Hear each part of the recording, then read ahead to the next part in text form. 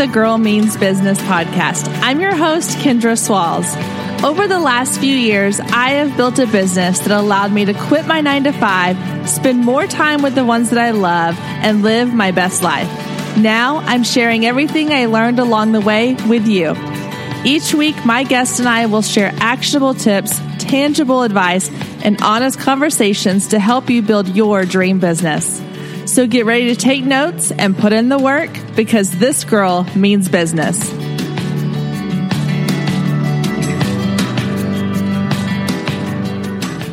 Hey guys, welcome back to another week on the Girl Means Business podcast. I hope you are having a wonderful week so far.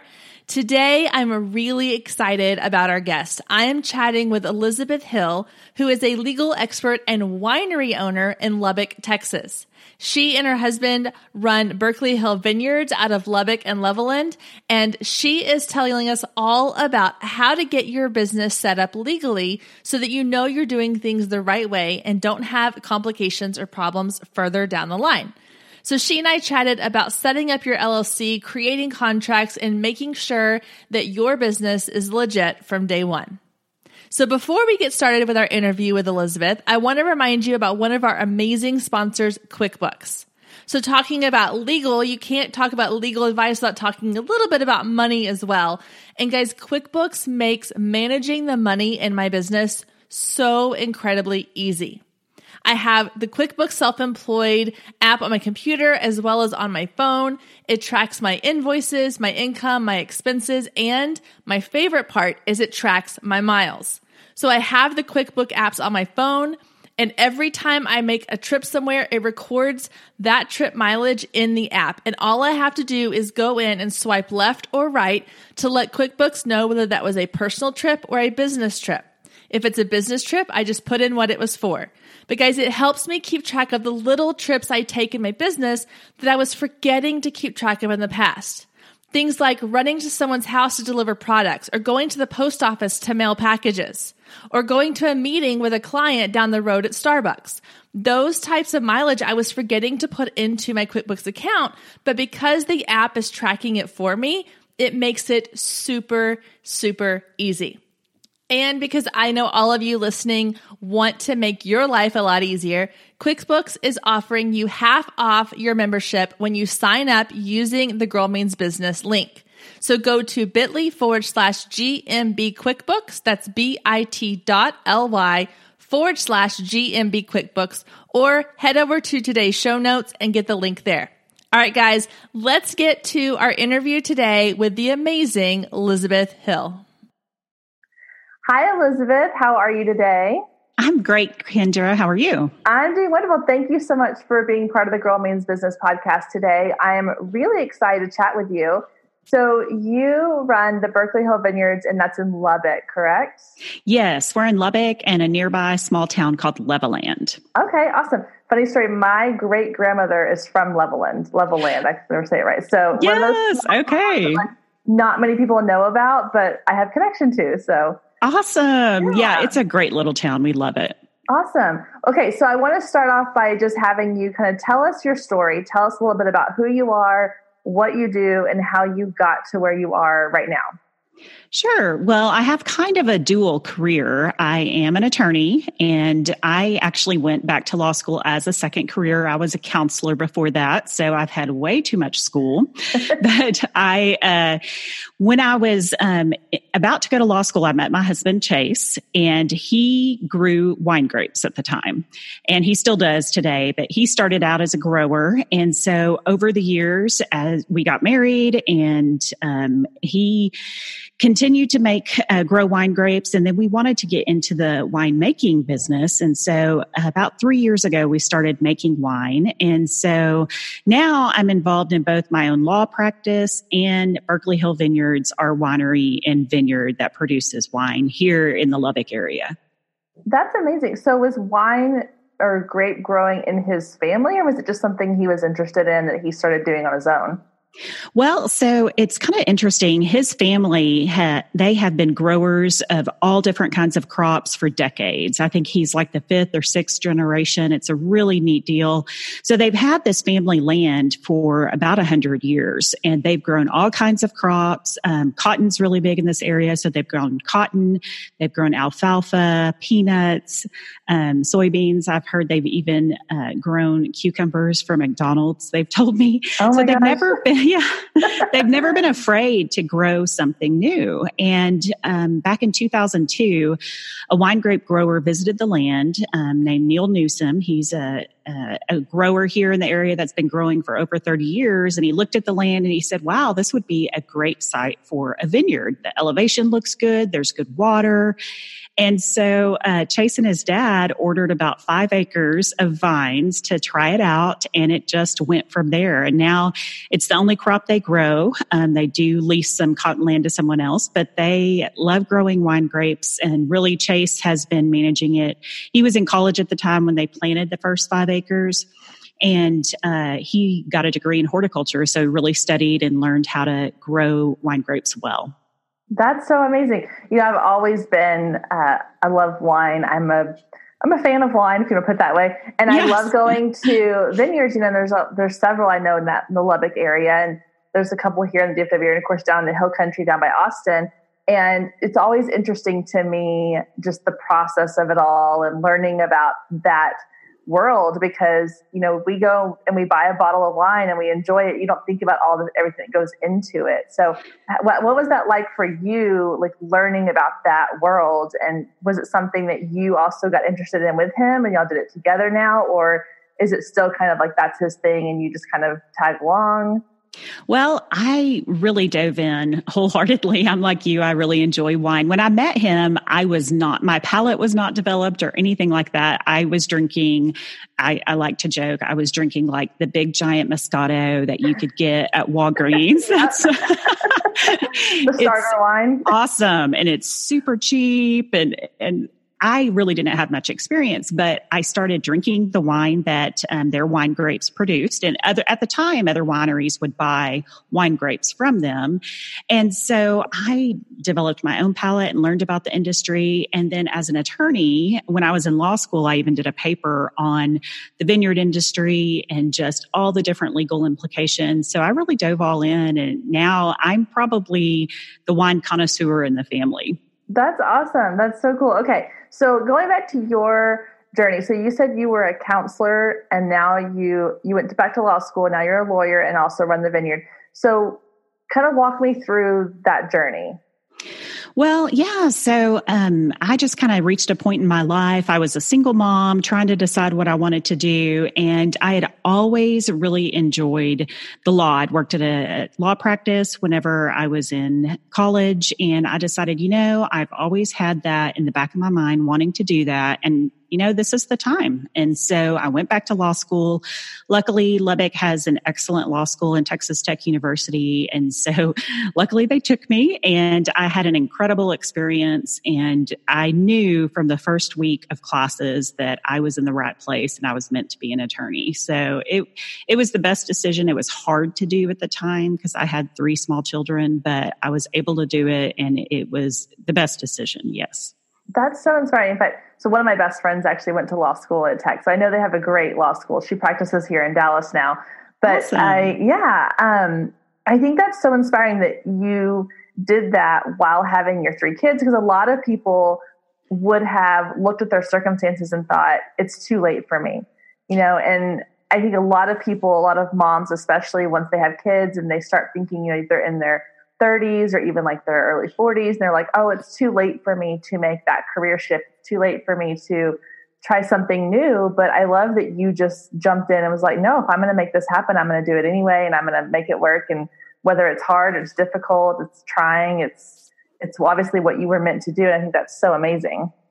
Well, thank you. It's really interesting because I think that honestly, to go back a little bit later gives you some advantages. And I believe that I probably did better as a non-traditional student than I would have if I'd come straight out of undergrad. And so I think there are some real advantages to going back at that time. So obviously it's a challenge, but you've got some life experience that really aids you. Yeah, no, I agree. I think, definitely I've had this kind of dilemma, and this is getting a little off track, but with just college in general, I went the traditional route of I went straight from high school to college, but then I didn't go back and get my master's until several years later. I was in my late 20s. And even though that's still fairly young, I did see a huge difference in how I did school. Actually, I was more dedicated. I was more committed. I was there for the right reasons, I guess, and not just because it was the next step in my journey. And I can definitely see how, when you ask an 18-year-old to say, what do you want to do for the rest of your life? And then spend the next 4 years doing that, it's a big jump. And it's a lot to ask someone that young when you may get into your 30s, late 20s, 30s, 40s, and then finally at that point realize this is what I want to be when I grow up. So that's so true. Yeah. You don't really know. I mean, at least I didn't know who I wanted to be and I graduated from undergrad at 21. So I was really young and I just honestly had not developed into the person that I was going to be yet. Yeah.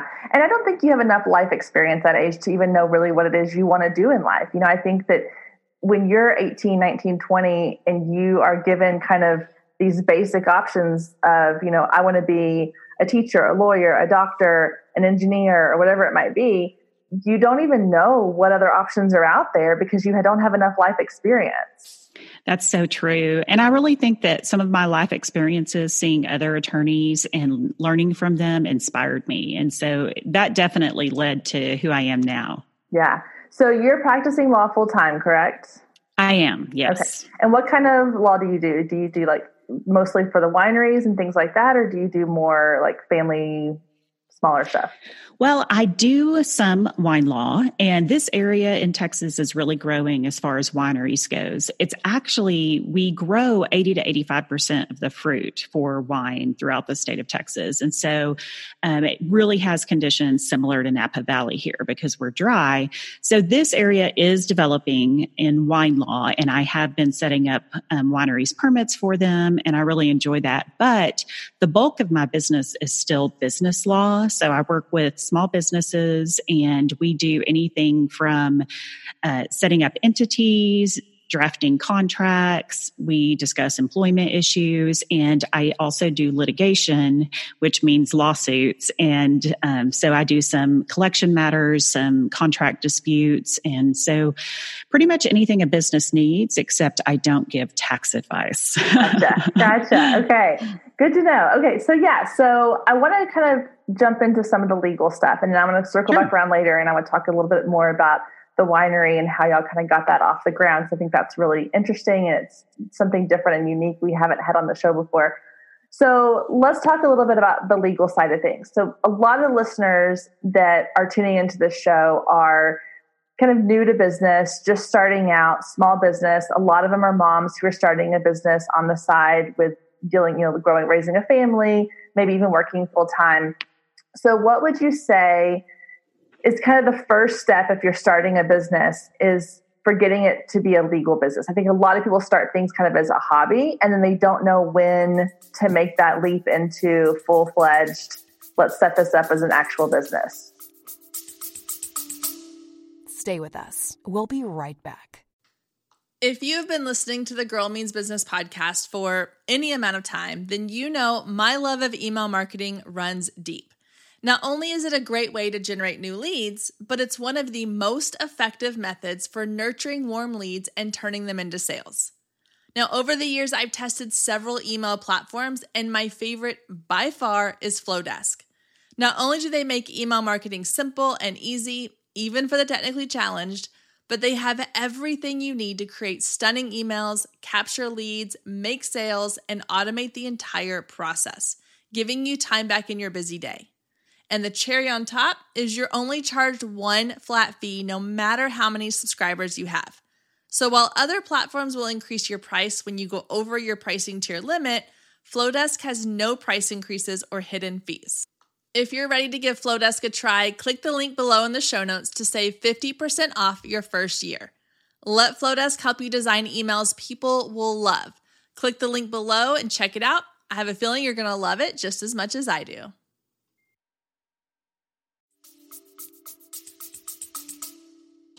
Well, I always say it's easy to do. It's not difficult. You should set up an entity. So, for example, either a corporation or a limited liability company, which we call LLCs, which is the bulk of the majority of people choose an LLC.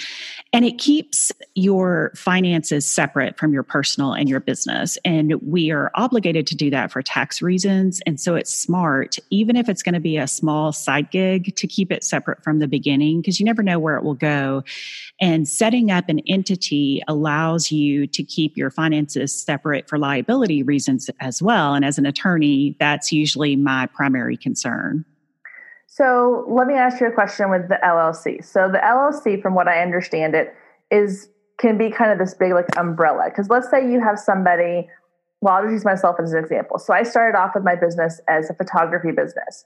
And it grew from there. And now I do photography. I also have like a photo booth company. I also have my education side with the podcast and things like that. Now, all of that can go under my photography LLC. Is that correct? It can, yes. Okay. There are some advantages to keep it under one, and there are some advantages to separate it out. Okay. Because I know I've had some people ask me in the past where they say, well, I want to put my LLC under my business name, let's say, for example, in photography, but what if I branch off and do other things? How would that work? And my understanding, I just wanted to make sure I was clear on that. That's why I was asking you, was that it can all kind of go under the one as sort of like separate, DBAs and business names, correct? Yes, absolutely. So an LLC can have multiple DBAs, and we have that, but we also created separate LLCs for different locations, and mostly that is for liability reasons, but also in the winery industry, the regulations pretty much require you to do that. Gotcha. Okay. Good to know. Okay. So let's talk a little bit about the next step. So once you've set up your entity, most people are probably doing, especially in the photography world or small business world, LLC is kind of the go-to there. So once you have your LLC established, what is the next step in setting up legal aspects of your business? Well, if you work with an attorney, and I know that it's expensive, but I do recommend trying to work with an attorney initially. The attorney can help you set up your bylaws or regulations, which will govern your business, and it will determine things like your tax status. And I always recommend having an accountant on hand, someone that you can ask recommendations as far as what you should set up as your tax status. And so I really do think that using an attorney is important. I understand a lot of people do it on their own and do just fine, but that way you can have all of the formalities that the law requires, like bylaws and regulations and initial minutes and election of officers and things like that. Yeah, I think that's one of the things that's really tricky when you're starting. I know for me, when I was first starting my business, I had no idea like what I was supposed to be doing. I was kind of just winging it. I was like, okay, so I started this business and now what? And it was me having to Google things or hearing people in other like Facebook groups or networking groups I was in making comments. I was like, oh, I don't know what that means. I have to go like look it up.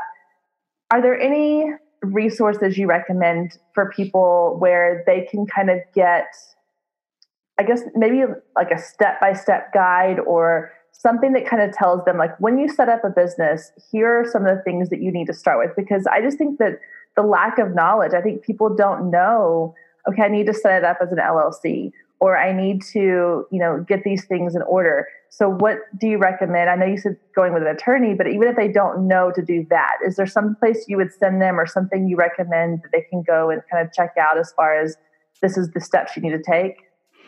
That's a good question. In Texas, for example, and I know a lot of states have this. The Secretary of State does have some good resources on their website. You can also go to the Small Business Administration's website, the SBA. I know they have some incredible resources for new small businesses, and a lot of areas have local offices. And so I know people have gone in and met with counselors there that advise them on developing a business plan. And so I would bet SBA or the Small Business Administration would be your best bet. Okay, awesome. I will look that up and I'm going to link it in the show notes just so people can kind of find that or know to look for it in their area.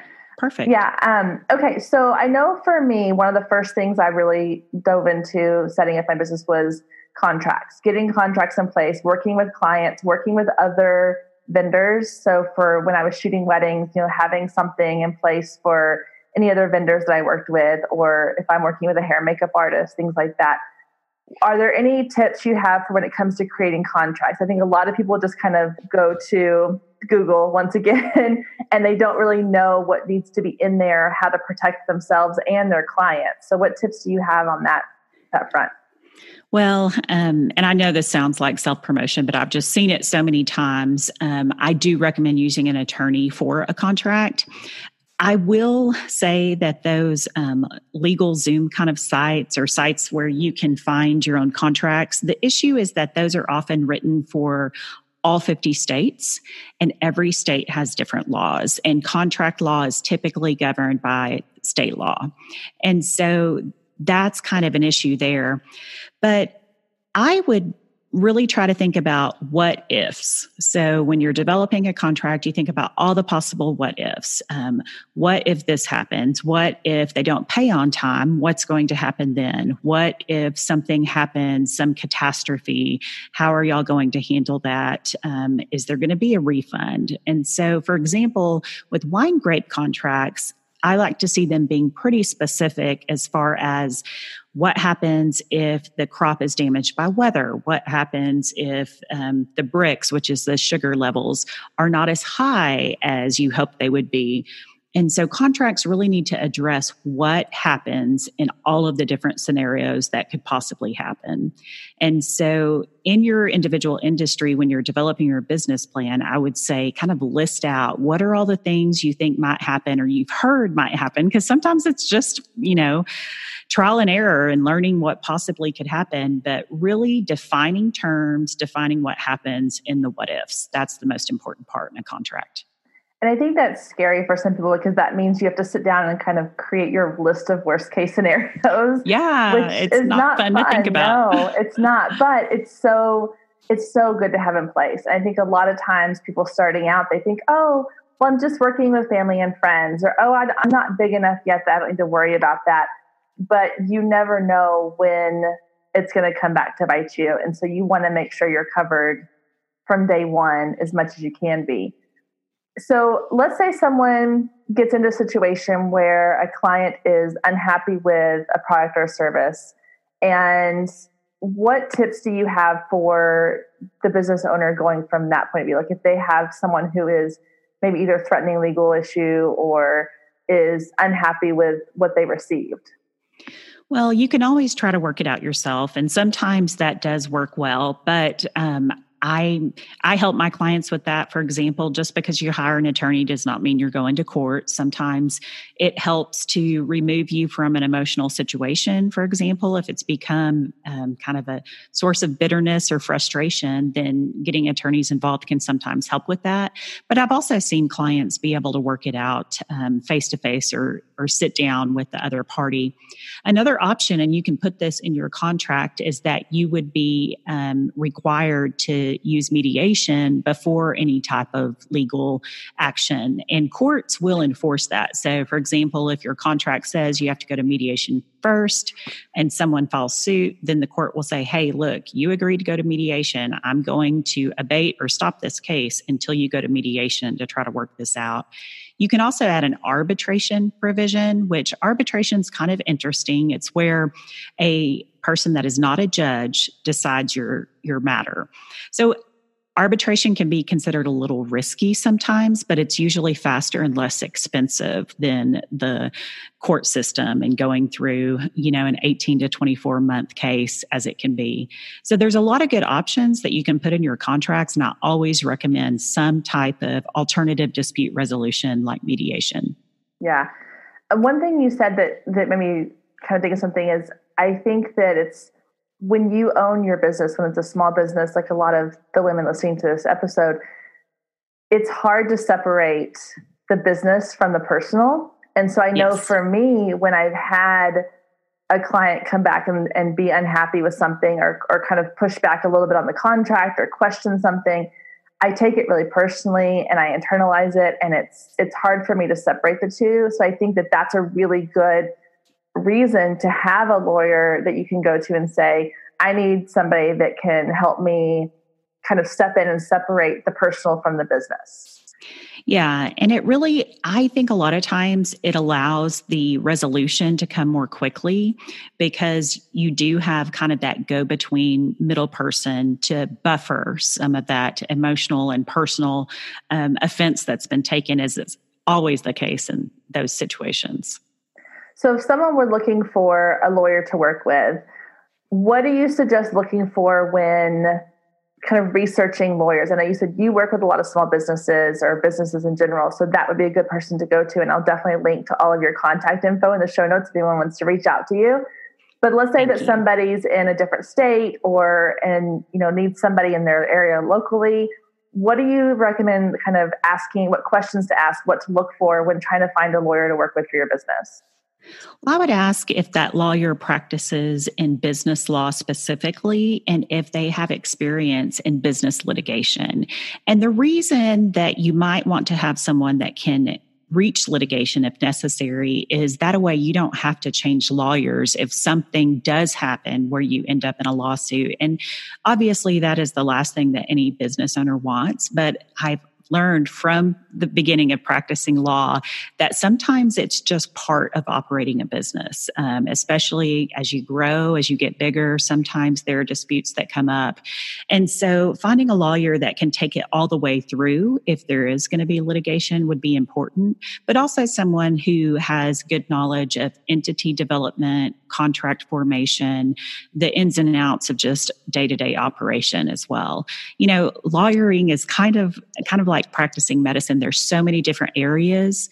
And so for example, I do not know anything about criminal law, thank goodness. And I don't practice in family law. So I've never taken either one of those kinds of cases because I just don't know that area of the law like I do business. And so you want to make sure you have someone who specifically knows business law.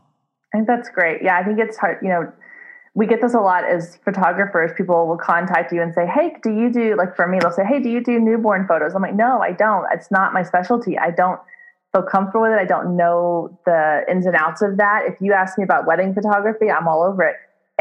But then we get frustrated when people don't understand that we have a specialty, but then we turn around and do the same thing with other industries. We're like, oh, you're a lawyer. You can help me with this.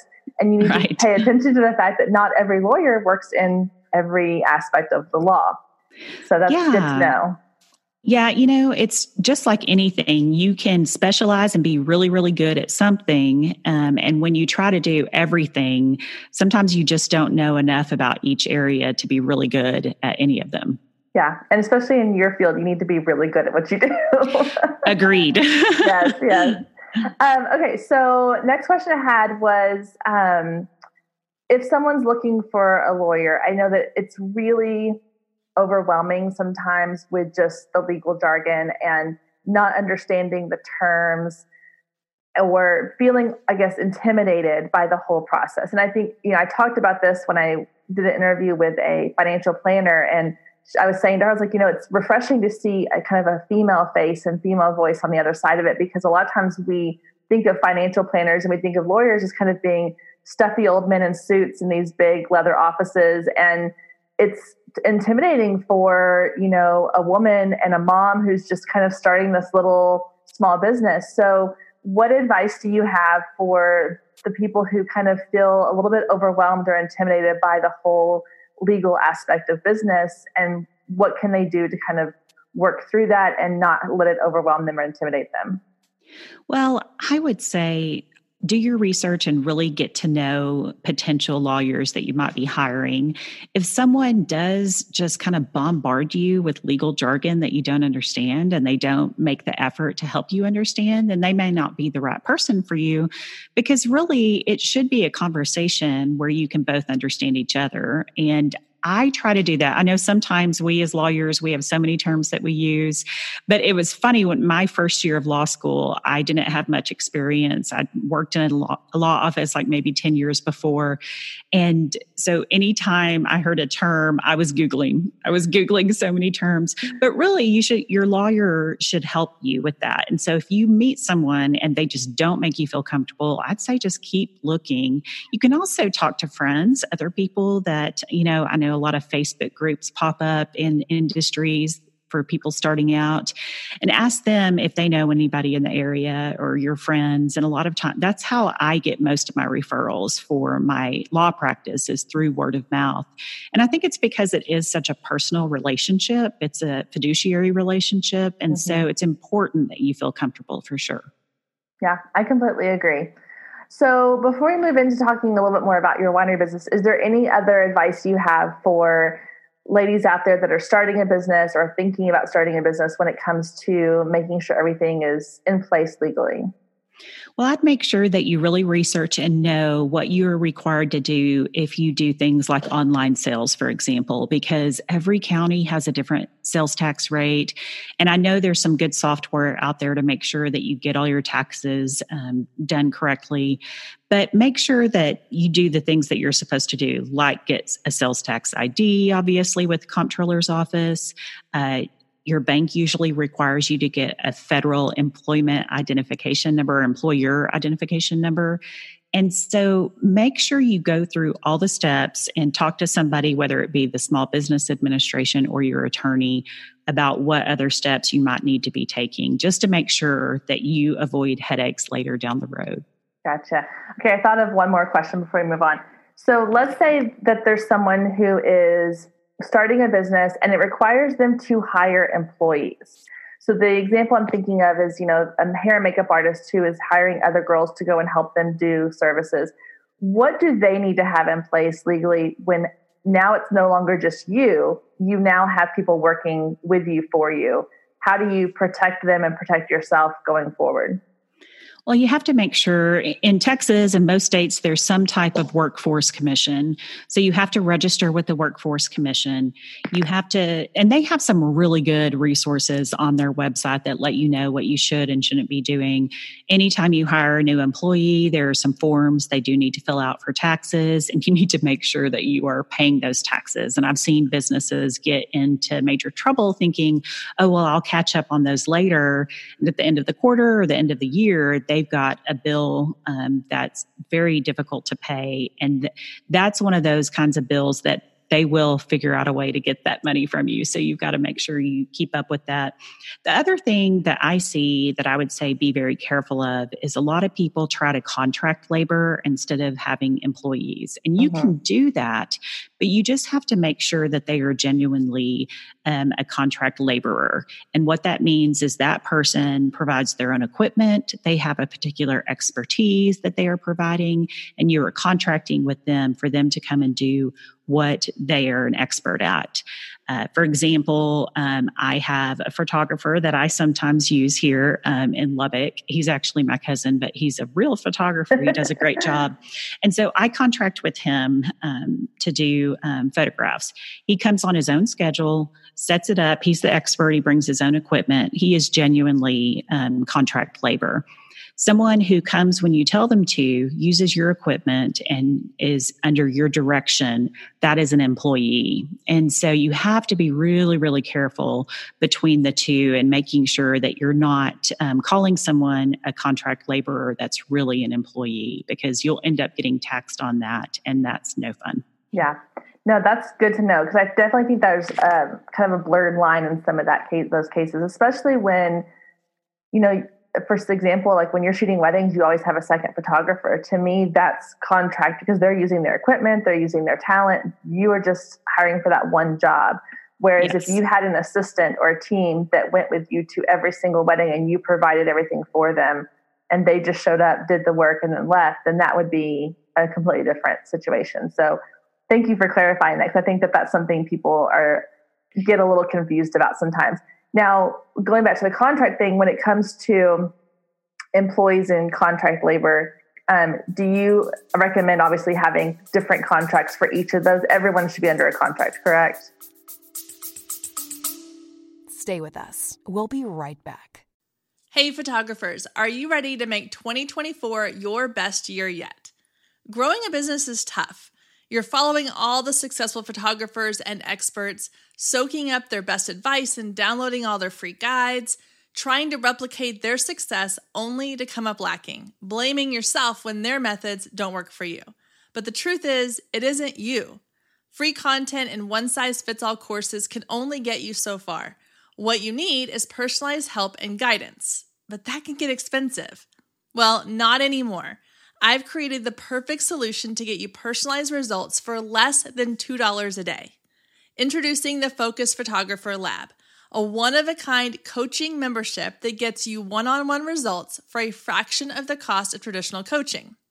Inside the lab, you'll find the 3 C's to success: classes, coaching, and community. With classes, you gain access to a treasure trove of pre-recorded trainings and invaluable resources.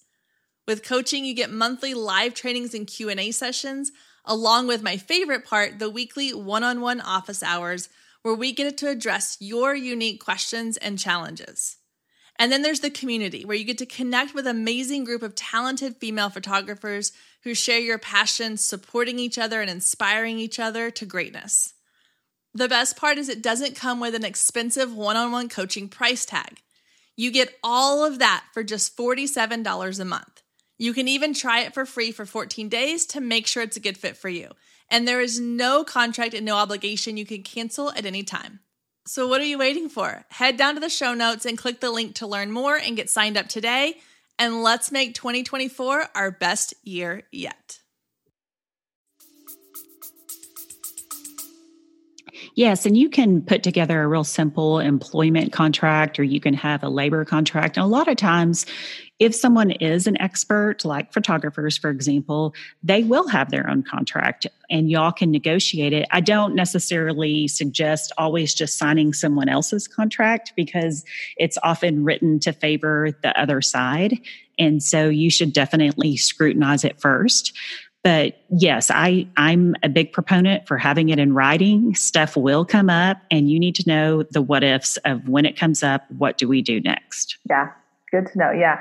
Because I think I see it way too many times and it makes me so nervous when someone will contact me to do it, to work with them on a project or work with them on a wedding shoot or whatever. And then there's no contract involved. A lot of times it's because we're friends or we've worked together before and it feels awkward sending somebody this formal contract, but it really does help cover your rear end and it covers theirs too, because you want to make sure that y'all both have the same agreement of what's expected of each other, the same understanding of, if there's pay involved, the same understanding of like what's you're going to provide versus what they're going to provide and all that kind of stuff. And it doesn't have to be some huge thing. It's just, it needs to be a written agreement, I think, that both of you come to terms on and that you have an understanding about. Absolutely. And sometimes it does feel a little awkward if you're working with a friend or someone that you know really well. But in the end, it will benefit both of you so much just to have it in writing so you know what to do and what to expect. Yeah. Awesome. Okay. So I wanted to move on and talk a little bit about your winery business. So tell me a little bit about what y'all are doing right now. Do you have like an actual winery people come in and do tastings? Do you have a tasting room or is it at the vineyard? How is that working for y'all? Well, so it's really interesting. The winery industry has developed a way to get into the winery industry without having to buy all of this just incredibly cost prohibitive equipment. So we've been over the last few years gathering it gradually. So right now, obviously, we grow our own wine grapes. When we pick those, we sell some of the wine grapes to other wineries, and then we keep some for ourselves. And up until this year, we've been doing custom crush, meaning that there's another facility in the area that assists us by we can come in and using their equipment. And so we've been doing that. It's been a great experience. We've made some really good wine. We are involved in the entire process, but we're able to lease that equipment. This year, we are starting to make some of our own wine, and we're still kind of sharing a facility with someone else, but we bought some of our own bins and barrels and tanks and equipment. And so it's really fun. We're having a good time. And then from there, once we get the wine in the bottle, we do have a tasting room. We are about to have two. Right now, we have the original tasting room in Levelland, the little town I was telling you about. And then we're going to be opening a tasting room in Lubbock, hopefully by the end of 2019. Both of the tasting rooms are in historic old buildings. And so it's really fun. It's just been an incredible challenge. With the new tasting room in Lubbock is in the Crest building. And if you've ever heard of the Crest department stores, they were built in the 20s and 30s all across America, and they were all just architecturally stunning. And so a lot of these old Crest buildings have been renovated and turned into new businesses because the Crest department stores went away about 30 years ago. And so we've had so much fun, but it's taken a lot to get a 90-year-old building up to code. Oh my gosh, I can imagine. But we've really enjoyed that model. We've enjoyed the tasting room. We also serve food because we think that, wine is best paired with food and friends. And so that's the way we're doing it right now. We're hoping to gradually have our own facility. We'd love to have everything at the same location, but right now the tasting rooms are both in downtowns of Levelland and Lubbock. That's so amazing. I'm excited for y'all because that's so fun. I love old buildings. It's just, there's some charm to those that you don't get when you have all these new builds, these new places going in. It definitely adds kind of an ambiance to what, when you go in for a wine tasting, you don't want to walk into some place that feels shiny and new always. You want to kind of have that like cozy, comfy feel to it. So that's really, really cool. It is. The old building that we're in Levelland was actually owned by my husband's grandparents, and his grandmother, Jo Beth, is still with us, and they operated lots of businesses on the downtown square. So it's really neat. It has some great history. It has exposed brick, original ceiling tiles, and it's really kind of fun because you can see where it's such an old building. One part of the ceiling kind of is at an angle, and it's just kind of, you can tell that, this is a, nearly 100-year-old building, but that character is what is so special. Yeah. And oh my gosh, Jo Beth, that might be the most Texas name I've ever heard. I love it. Oh, yes. Well, we, in addition to naming Berkeley after my husband's grandfathers, their names were Burke and Eddie Lee. And Eddie Lee was married to Jo Beth. And we name our wine after family members too. So I've got another one for you that may even be more Texas. My great-grandmother's name was Banna Sue. Oh my gosh. A. And so we named one of our white wines Banna Sue. That's amazing. I absolutely love it. No, I love it. And I'm a fan of like the Texas names. I think it's so like both my girls have middle names. We call them, we've got Brindley May and Sadie Kay. And I love those Southern names. They're so fun. So that's amazing. So getting into the wine business, that's definitely a competitive market to kind of jump into. And I know that in every business that people are starting, there's always the conversation around, well, it's just so saturated. There's so many other people doing the same thing that I'm doing. And, how am I going to stand out? So what have y'all done jumping into that world to kind of help get your name out there and get some brand recognition and kind of get some momentum going behind your business and your brand name? Yeah, well, it is competitive. Luckily, wine drinkers, especially in Texas, are just multiplying by the numbers constantly. We're excited because it seems to be an industry that more and more people are opening themselves up to trying. And so from the beginning, it was very important to me that we have a good brand and that we let people know who we are as people, not just as a product. And so we try any chance we can to tell our story, to let people know about the family history and our passion for growing not only on the land, but then developing the product into a beautiful glass of wine. And so from the beginning, it was really important to me to tell that story. So I was listening to one of your episodes a few weeks back, and you talked about having a blog and being active on social media. And that was something I actually started before we ever had our first bottle of wine available, and really wanting to tell that story and let people know who we are. And so luckily, I mean, I know a lot of industries can be different, but in the wine industry, so many people are interested and they want to try new wines, and people are giving Texas wine a chance and not just assuming, oh, California wine or Oregon wine or somewhere like that is better. Texas wine is really making a name for itself and showing that we can produce incredible wine right here. Yeah, no, I think that's right. And I love that you have such a rich story to tell. And I think that's, people on here have heard me say a lot, that one of the biggest marketing tips is that like, know, and trust factor, that they need to know who you are, they need to like you, and then they need to trust that you're going to give them a great product or service. And you have all that kind of built in because the history and the story behind your brand is so strong. I think people really connect with that, especially, and not to say that other places don't, but here in Texas, people love the stories of families that go back generations. And it's different than just saying, oh, we just decided to start a winery and it's brand new. The fact that this is something that, you come from a family of growers and local to that area, you didn't move into the area and start something. And being able to kind of play up on that and share that with people makes them feel connected to the wine, makes them want to buy more, drink more. And then you add in the fact that you have all this expertise to share with people. Because I know, like, for me personally, I love wine. And I love going to the wineries and learning different things. I don't know enough about it that I could carry on like a real in-depth conversation about it, but I love learning about it. And so the fact that you have this platform to share so much information and expertise, that's a huge marketing tool for your business. It really is. And, not everyone might have the long family history that we have, but you can tell your story in some way. I mean, we really have tried to not only tell our story history, but develop our story as we go. And so we've really enjoyed finding ways that we can connect to the heritage, like naming the wines after family members, which has been a lot of fun. It also makes it easier when you're trying to pick names, just who's next. But we really have tried to develop that story and to tie it in as much as we can to who we are and what we're communicating to people, not only in person, but on social media as well. Yeah, that's awesome. So last question I have for you before I let you go today is, I always ask this at the end of every interview. What advice would you give if you had a friend who was coming to you and saying, okay, I'm getting ready to start this business. I have this idea or this product or this service I want to get out there. What would you say is your kind of number one piece of advice to someone who is new to business?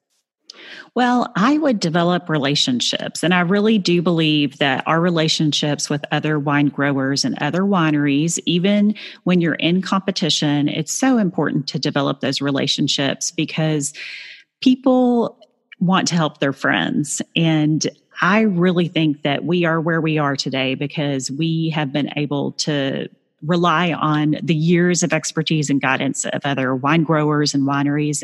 I mentioned before that it was another wine grower that inspired us to plant the vineyard. And it seems like you can develop a community even when you're in competition. I cannot tell you how many times we've had someone walk into the winery and say, oh, we were just at so-and-so's winery 20 miles down the road, and they said to come to y'all next. Mm-hmm. And so word of mouth, a lot of my referrals, even in my own law practice, are from other attorneys. And so get to know people in your industry, build a community. You are all better if you build each other up and help each other. I love that. That is so true. And I think it's easy to get caught up in that competition, or like I said, that feeling like that there's so many other people doing things out there. But yeah, you can community over competition. You can have several people, like you said, Lubbock is becoming a popular wine country area. And there's a lot of people out there doing the same thing y'all are doing, but you're doing it your own way. And that's what is going to set you apart. And it made me think of this when you mentioned like people sending other or clients of theirs to y'all's winery. there's a winery not far from where I live that my mom and I are members at. And we'll drive out there. It's about 45 minutes outside of the Gainesville area. And we'll go out there on a Saturday or Sunday afternoon, and there's about 3 other wineries around there. And it never fails, even though we're members at this one winery, every time we go in, we start chatting with the people that are there. Someone always says, that works at the winery, oh, y'all need to head over to this place. They have this going on right now. Or, they've got live music playing next weekend. Y'all should go check it out. And then, come over here when you're done or whatever.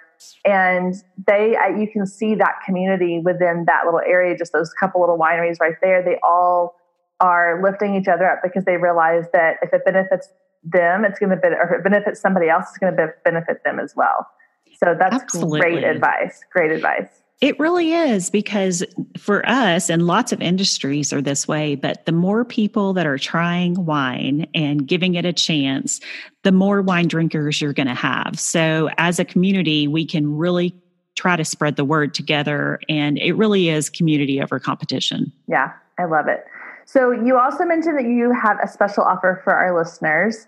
Yes. So you're offering a 10% discount on online orders, correct? Yes, we are. And right now, as of today, we can only ship to Texas and New Mexico, but we are actively working on adding other states. The alcohol industry is very regulatory, and so we have to go through a process with each and every state that we go into. So we promise we're working hard to get in other states. But yes, if you're in Texas or New Mexico, we'd love to ship wine to you. If you hear this, months from now, check out our website to see where all we're shipping now. Awesome. And I will link to all of that in the show notes. So I'll have all of your website information, how they can get a hold of you, follow you on social media, and then I'll link to that 10% discount as well. So thank you so much for coming on. I was so excited to talk with you. I think you have such great advice, not only legally, but just with the wine industry. And it's something unique and different where people listening who might find a little bit of their business in your business can take some little nuggets of information from. So thank you so much for taking time out of your busy day to chat with us. Oh, thank you, Kendra. It was my pleasure. I really enjoyed it. Awesome. Well, have a great day and we'll talk to you soon. Thank you. Wow, that episode and interview was so helpful. Elizabeth is so knowledgeable, and I appreciate her taking the time out of her busy schedule to chat with us and share her legal tips and advice. I hope that you got a lot of information out of that. If you want to follow Elizabeth, their winery, or learn more about how she can help you in your business, I'm going to link to all of her contact info in the show notes. That's also where you can find that 10% off coupon code, so go get you some of their wine. It's delicious. You can also find the link to the QuickBooks discount code that I mentioned at the beginning of the episode, so make sure you head over to girlmeansbusiness.com /episode 30 to get all of the show notes.